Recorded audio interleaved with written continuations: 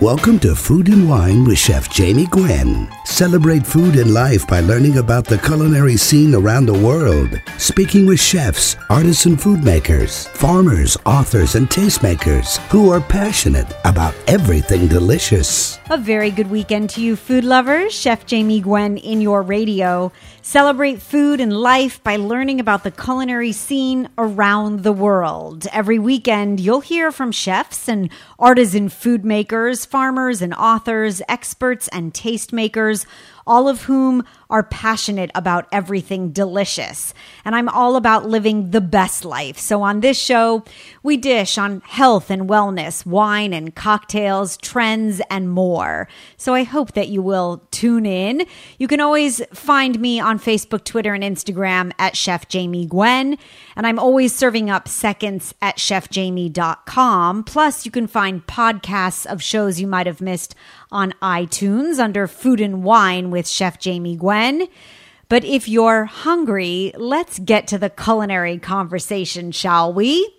July is National Ice Cream Month. Rejoice. And so we all scream for ice cream, right? People have always loved frozen sweets. In fact, Alexander the Great adored snow and ice flavored with honey and nectar, the original snow cone.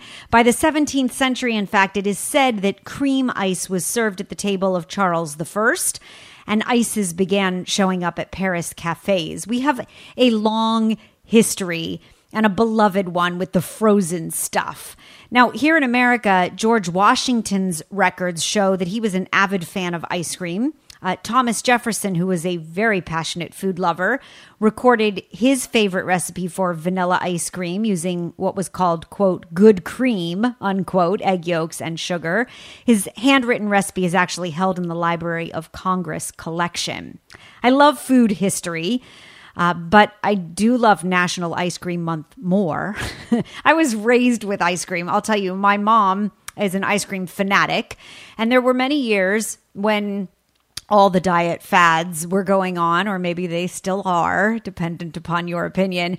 But we used to eat ice cream for breakfast, right? Because you knew you'd work it off the rest of the day. Yes, I definitely grew up in a food-loving family.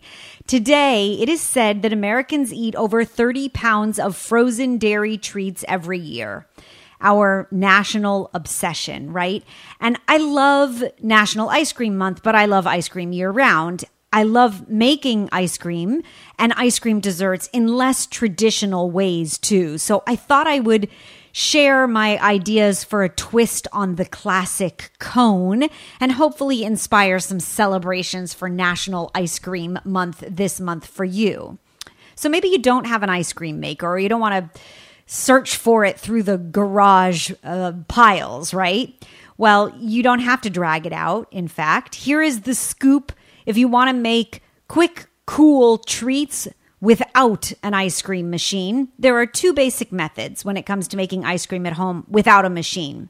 If you have a blender or a food processor, you can make the base and then freeze the base in almost any vessel until it's solid, right? And then you puree frozen pieces of that ice cream base until they are the consistency of soft serve ice cream. I happen to love soft serve personally, so this is the way that I do it often. I also have a slightly leaner version, and I'll tell you about that. Stay tuned. And then once you've pureed it, by the way, you can store it in an airtight container, and it tends to keep its softer consistency. Now, if you don't want to use your blender or food processor for that matter, you can pour the ice cream base into a shallow casserole dish, let's say, a wide, shallow dish, but one that fits in the freezer. And when it's thoroughly frozen, you can scrape it with an ice cream scoop. Personally, I like to stir during the freezing process, and you get a soft, lovely consistency. Ice cream without a machine just takes a little bit of time and attention and, I don't know, glass of Chardonnay on a Saturday afternoon. Or you can take the totally easy approach, and that is what I alluded to earlier, which is what I call fast frozen yogurt. It actually tastes more like gelato to me. It's rich and creamy, and it's fruit-based, and you might have heard me talk about it before, but it's frozen fruit, some sort of sweetener, and some sort of dairy. Now, you can get creative and spoon in or stir in all of your favorite toppings. You could swirl in caramel or stir in chocolate chips or throw in cookie pieces once the ice cream, or what is really frozen yogurt, is at the consistency that you like. And the basic method is just this. You literally start with 2 cups of your favorite frozen fruit. Now, you could have gone to the farmer's market at the height of the season and frozen strawberries, IQF, individually quick frozen as we call it, right? You take the strawberries, cut the tops or hull the tops off, and then you put them on a baking sheet with a silicone baking mat or a piece of parchment paper, and you put that baking sheet directly in the freezer. The berries don't touch, but they all stand alone. And once they're frozen, you throw them into a resealable plastic Ziploc bag, and you've made individually quick frozen berries, probably at a far better price than the frozen berries in the supermarket. You throw those frozen berries into your food processor with enough sugar or honey or agave, and then I like a little bit of acid. I'll often put a squeeze of lemon juice, and I like a pinch of salt. And then the dairy is optional. You can throw in heavy cream, or you could use Greek yogurt to be lean and clean. And with just those few ingredients, about 3 minutes later, run your food processor. You will be digging in for a nice big spoonful in no time. Now, I have been known to eat it out of the food processor, and I will tell you that shamelessly. Now, fast banana ice cream. Have you made it before? It's frozen bananas. You've taken ripe bananas, sliced them, and frozen them in that IQF or individually quick frozen manner I spoke about. Once they're frozen, you throw them into the food processor with a little bit of liquid. You could use milk or cream or whatever you like, a little bit of sugar, and you have fast banana ice cream. The modernist cuisine, if you remember that incredible trend and success and genius, really. They make fast banana ice cream with just slices of frozen banana in the food processor. It too is quite delicious. Strawberry and mascarpone, one of my favorite flavors. Oh, there's so many more. Or how about making individual baked Alaskas at home? That's an impressive treat, but it's so simple. And you can prepare them entirely ahead of time, right? You put pound cake on the bottom of a ramekin. Everyone gets their own dessert. Happen to love that too. And then you top the pound cake with a thick layer of your favorite ice cream. You thaw it a little bit so it's soft enough to spread. And then you make a simple meringue with egg whites and cream of tartar, salt, and sugar. And you beat it in your electric mixer until it's stiff peaks. And you cover the ice cream layer in the ramekin with the meringue. And you put all of the ramekins in the freezer until you're ready to go. And then when you're ready for dessert, you just put your broiler on. You take the desserts directly from the freezer, put them in the top third of the oven, and 2 or 3 minutes later, the meringue is golden, but the ice cream is still frozen. And how bad could that be, right? You've got pound cake on the bottom, ice cream in the middle, and toasty meringue. I think I have to make one tonight. So here's to your next frozen treat. I hope you'll save me some. Now, with that inspiration, food news this week is news you want to use. Check this out. If the thought of Girl Scout Thin Mint cookies makes you smile, Keebler is going to make your day because they just released a box of Thin Mint cookie-inspired ice cream cones. Yes, they will be here all summer long. The cones are dipped in dark chocolate fudge with peppermint oil in it, so it tastes supposedly similar to a Thin Mint Girl Scout cookie. And then you can fill the cone with ice cream, of course. And how bad could that be? I mean, really? Okay, I can't wait. I'll tell you how they are as soon as I can get my hands on some. Now, you wouldn't want to touch your dial because there is lots more to satiate your appetite coming up. Yes, cocktail conversation continues. I am delighted that the modern mixologist Tony Abou-Ganim is back. And we're toasting with summer sippers, because Tony's pouring So stay tuned, because if you're a lush, then you'll love it. Also, before the end of the hour, he is a very well-respected children's author, also an author on food history and techniques, and his name is Joshua David Stein. And his newest book just released, Cooking for Kids. It's so much more than you think, actually. It is a compilation of recipes from chefs around the world and what they feed their children. Super cool. I can't wait to dish with him. So stay tuned. There is lots more fabulous food coming up in your radio right after this. Chef Jamie Gwen, don't go away.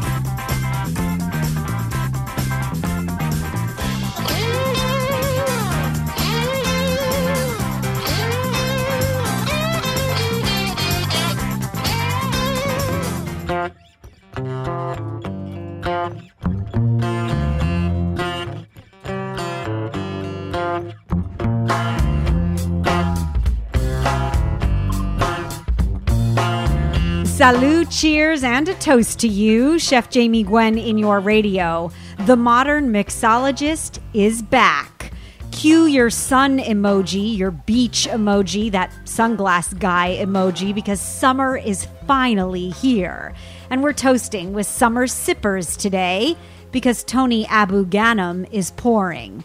Tony, as you know, is our resident mixologist here on the show, widely regarded as a pioneer in the bar world, the author of The Modern Mixologist and Vodka Distilled, both award-winning books, and a partner in the Mandalay Bay, Las Vegas gastropub Hotspot, which I love, Libertine Social, and Highlands in Detroit. You've seen him win 3 Iron Chef competitions on the Food Network, and we're going on another cocktail journey with him to arm you with a wealth of knowledge when it comes to spirits.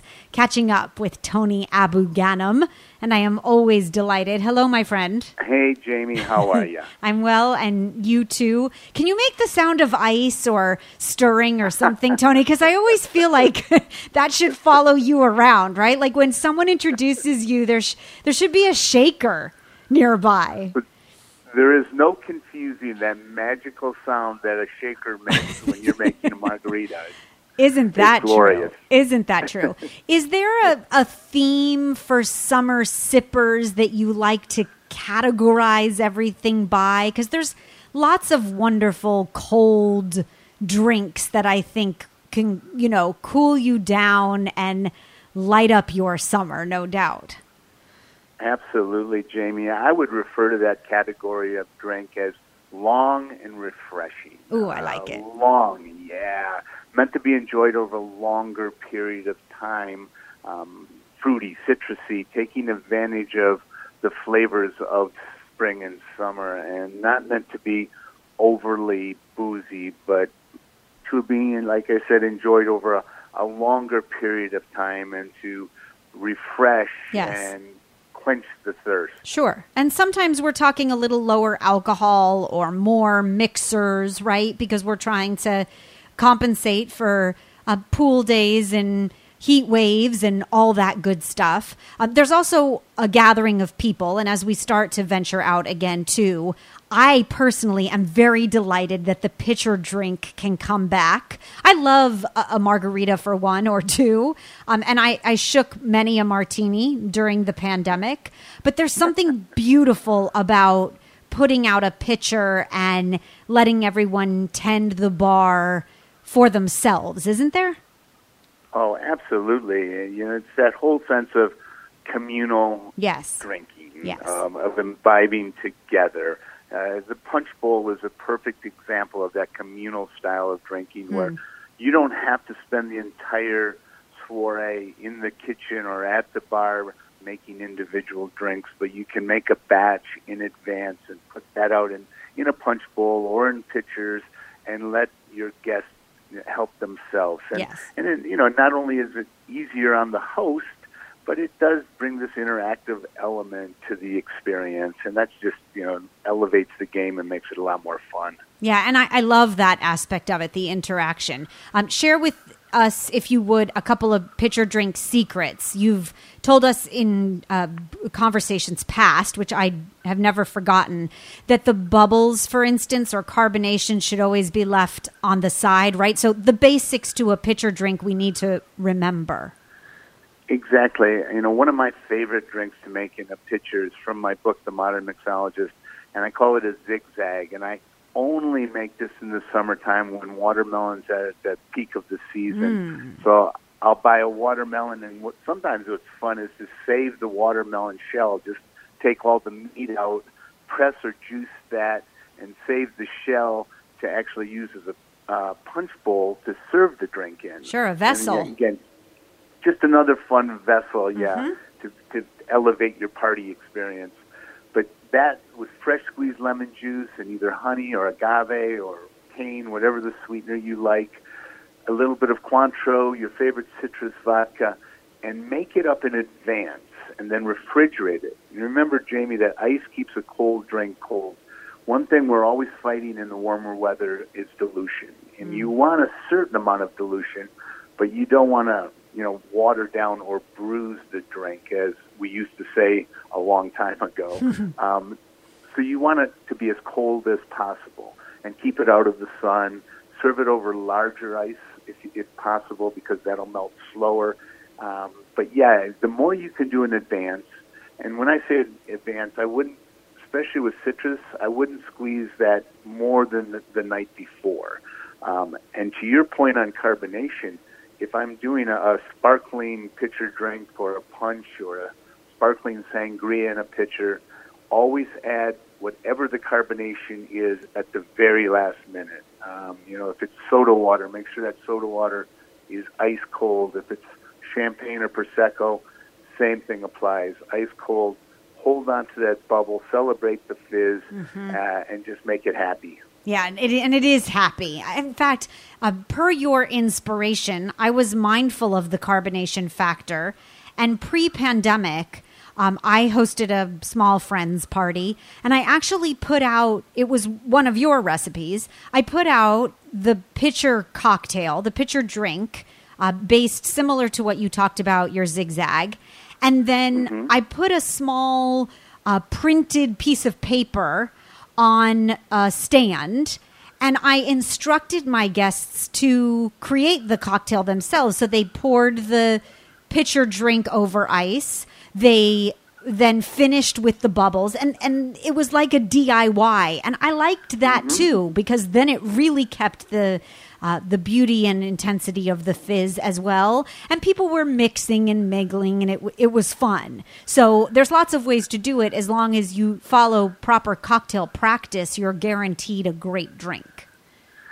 Absolutely. And to your point, Jamie, oftentimes if you make the drink in a batch format in advance, it's much easier to make it consistently, so that you're not trying to measure each individual drink. Now you have a consistent batch that, to your point, ice in the glass and fun glassware, too. You can get all kinds of fun plastic glassware and colorful straws, and, again, just to elevate the experience, because it has to be fun. Yeah, definitely. But just that now you have a consistent drink, you finish it, you add a little more soda if you want to stretch it or have a little more bubble.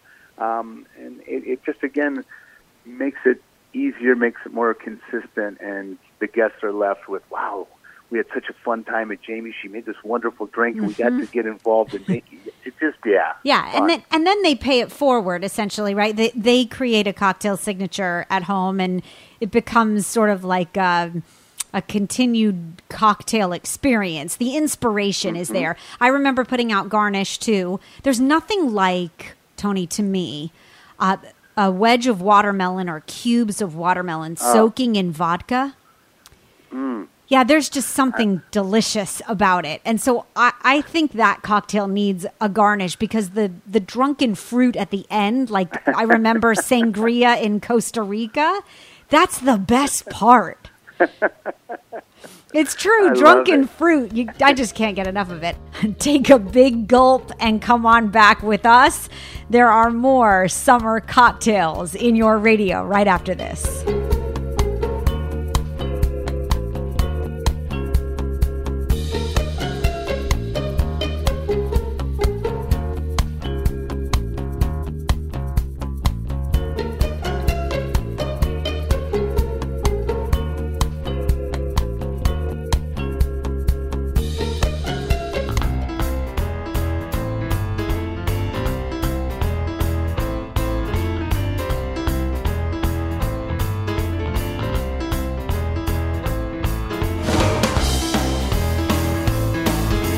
We're back and we're dishing. Well, actually, we're stirring and shaking it up with the modern mixologist. Tony Abou-Ganim is here. Chef Jamie Gwen in your radio. All right, let's segue. Are spritzes still popular? Well, this is just, I think they're more popular now than ever. And really? We talked about spritzes. That's another one of these more sessionable, lower alcohol, refreshing style of drinks that, hopefully by now everyone has experienced the Aperol Spritz. Very simple, 3-ingredient Aperol, Prosecco, and soda water. But following that recipe, Jamie, and again, long and refreshing, you can use any type of liqueur, really. Generally, you want something with a little bit of bitterness and some citrus to it. You can use any sparkling wine. You can do a sparkling rosé. Any type of sparkling soda water. I love the cute grapefruit soda water. It just brings this beautiful, bright citrus note to the final drink. And once you understand the basic recipe on these drinks, just experiment. Campari is fantastic. I like Campari. Oh. Very much so. Yes, that feels so European classic elegance to me, right? Oh, inspire us with Campari. Well, Campari is, one of my favorites. I mean, anything from a simple Campari and soda to a Garibaldi, which is Campari with fresh squeezed orange juice. And then you can just build on that because orange and Campari love each other. I have another drink in my book called the Starlight, which is a long, refreshing with Cointreau, the orange liqueur, a little bit of brandy, some fresh lemon juice, and then spritz it up with Q soda water.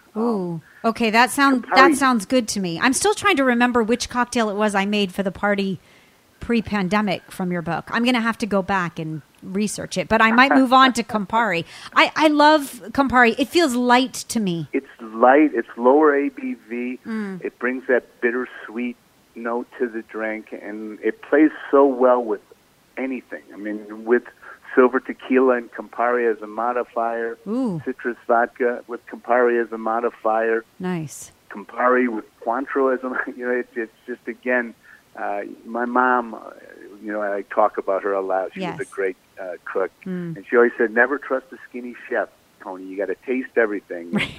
Things that you like to drink, you'll just understand. We talk about basic recipes all the time and understanding 2 parts strong, 1 part sweet, 1 part sour. Once you understand those basic recipes, then you just have fun and put things that are in season and Mother Nature gives you with things you like to eat or drink, and chances are you're going to come up with a really good, refreshing, long cocktail. Now, that's what makes a signature cocktail. Like, I think every household should have a signature white wine and red wine.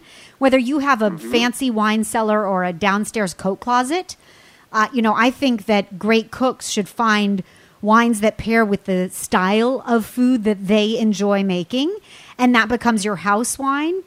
And I think that every great cook and a mixologist and cocktail lover should have a signature cocktail. And maybe it changes with the season, but what you just spoke to is really finding your own cocktail way, right? Say it again, 2 parts strong. 1 part sweet, 1 part sour. Okay. It's the basic recipe for, let's take a Tom Collins, which is a perfect recipe to have fun with.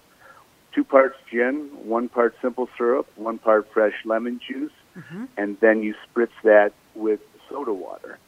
But, all of a sudden I got fresh raspberries in my refrigerator, so I muddle some of those in, shake it with the lemon and the simple and the gin, strain that, and spritz it with soda water, and I've got that house signature drink you're talking about that's a simple twist on a classic Collins. Love it. 2 parts strong, 1 part sweet, 1 part sour. I'm going to be singing that in the car later. I am. Okay, talk swizzles, please, before we close out the category. Because for summer long and refreshing, I had a swizzle experience with you. Sounds dirty. It wasn't. It was super fun, though. At Libertine Social in Vegas, I remember sitting and swizzling with you with friends. And by the way, it is a show. There is something so dramatic and wonderful about it, but it's becoming more common, right? And this is not a swizzle stick we're talking about. We're not talking about sugar cane or lemongrass. We're actually talking about a cocktail category called swizzles. Yeah, I love the swizzles, Jamie, and it's something they do a lot of in the Caribbean where these tubers grow. They're called swizzle stick trees, and they trim them when they're young, and they have the root cluster that has 5 forks. They swizzle everything in the Caribbean, hot chocolate, cocktails, over crushed ice, that same recipe we just talked about. 2 parts strong, 1 part sweet, 1 part sour. So it's usually a raw sugar syrup with lime juice with some type of aged rum. You can incorporate bitters. You can incorporate mint like they do with the Queen's Park Swizzle from Trinidad, but always over crushed ice in a tall Collins glass.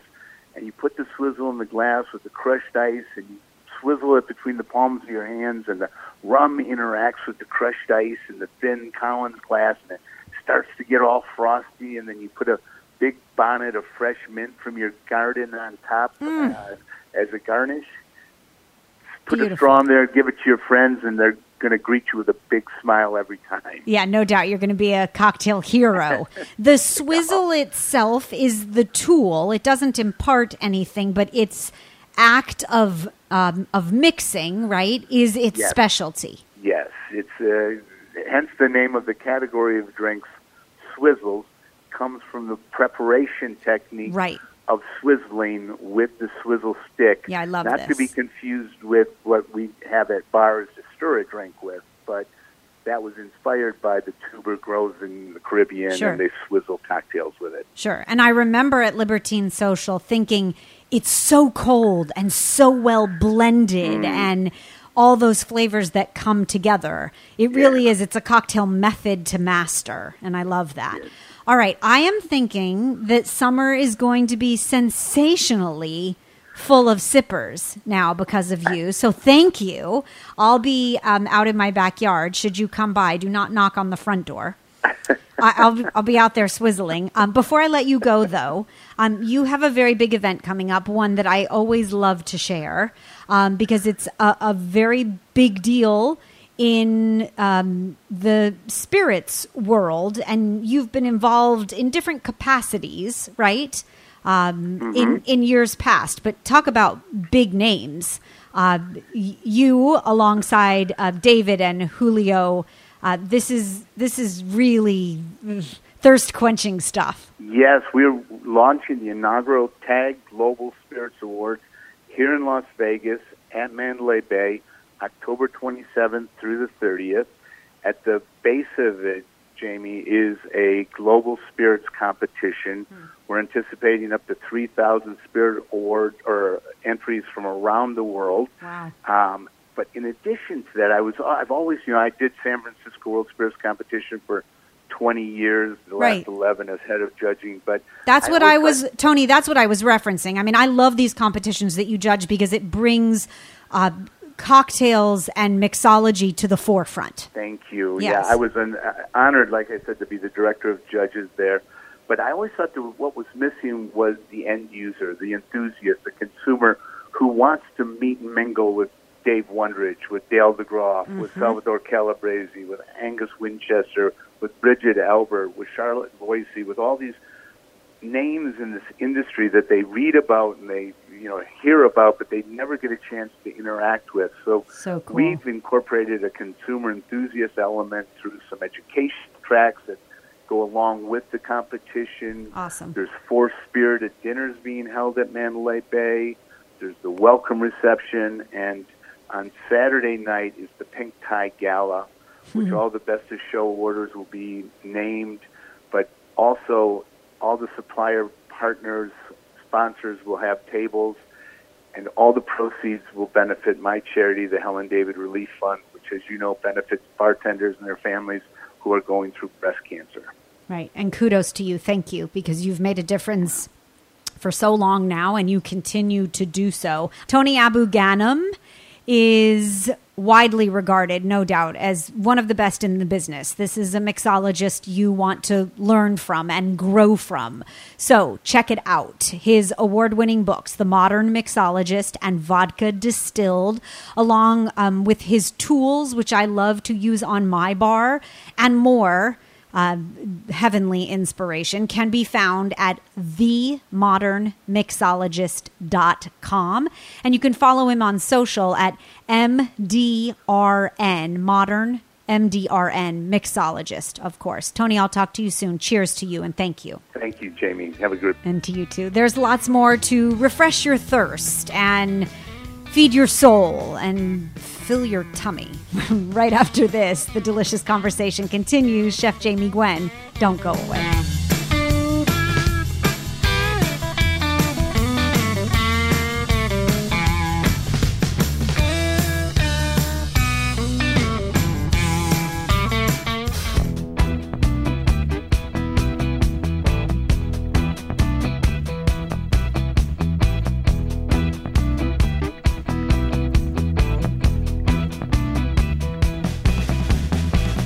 This is where informative, entertaining, and delicious conversation abounds. Welcome back, Chef Jamie Gwen in your radio. As seen on CNN, loved by critics, and set to release at the end of this month, there's a new cookbook for families featuring real-life recipes from great chefs in 30 countries around the world. It's what they cook for their kids. So cool, right? And moms like me, and daddies too, are getting a glimpse of what parents that double as professional chefs serve to their children. And I love this book.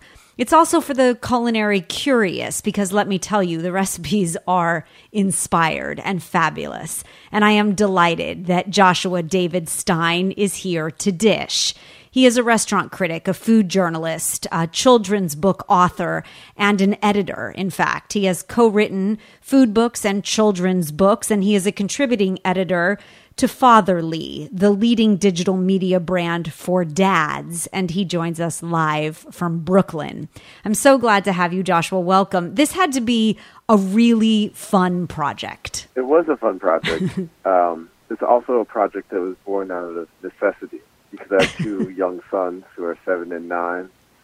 And as much as I love food and I love to cook, they would not eat anything I made. And I got tired of ordering.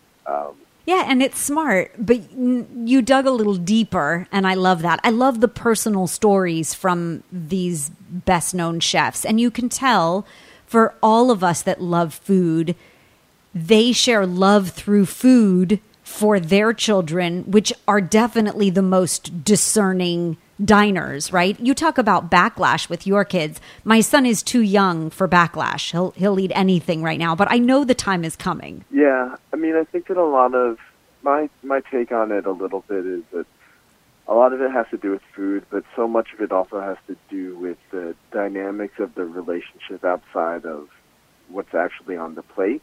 I think for me, food became, with my older son in particular, a place for him to assert his independence, which, of course, you know, I want him to be independent, but I also want him to be fed. Right. And that caused a lot of tension. Yes. And I think that what was interesting about, you mentioned those other side stories that they come across in the head notes and the sidebars of the book, is that I'm not alone in struggling with that, and even the world's greatest chefs also struggle with that.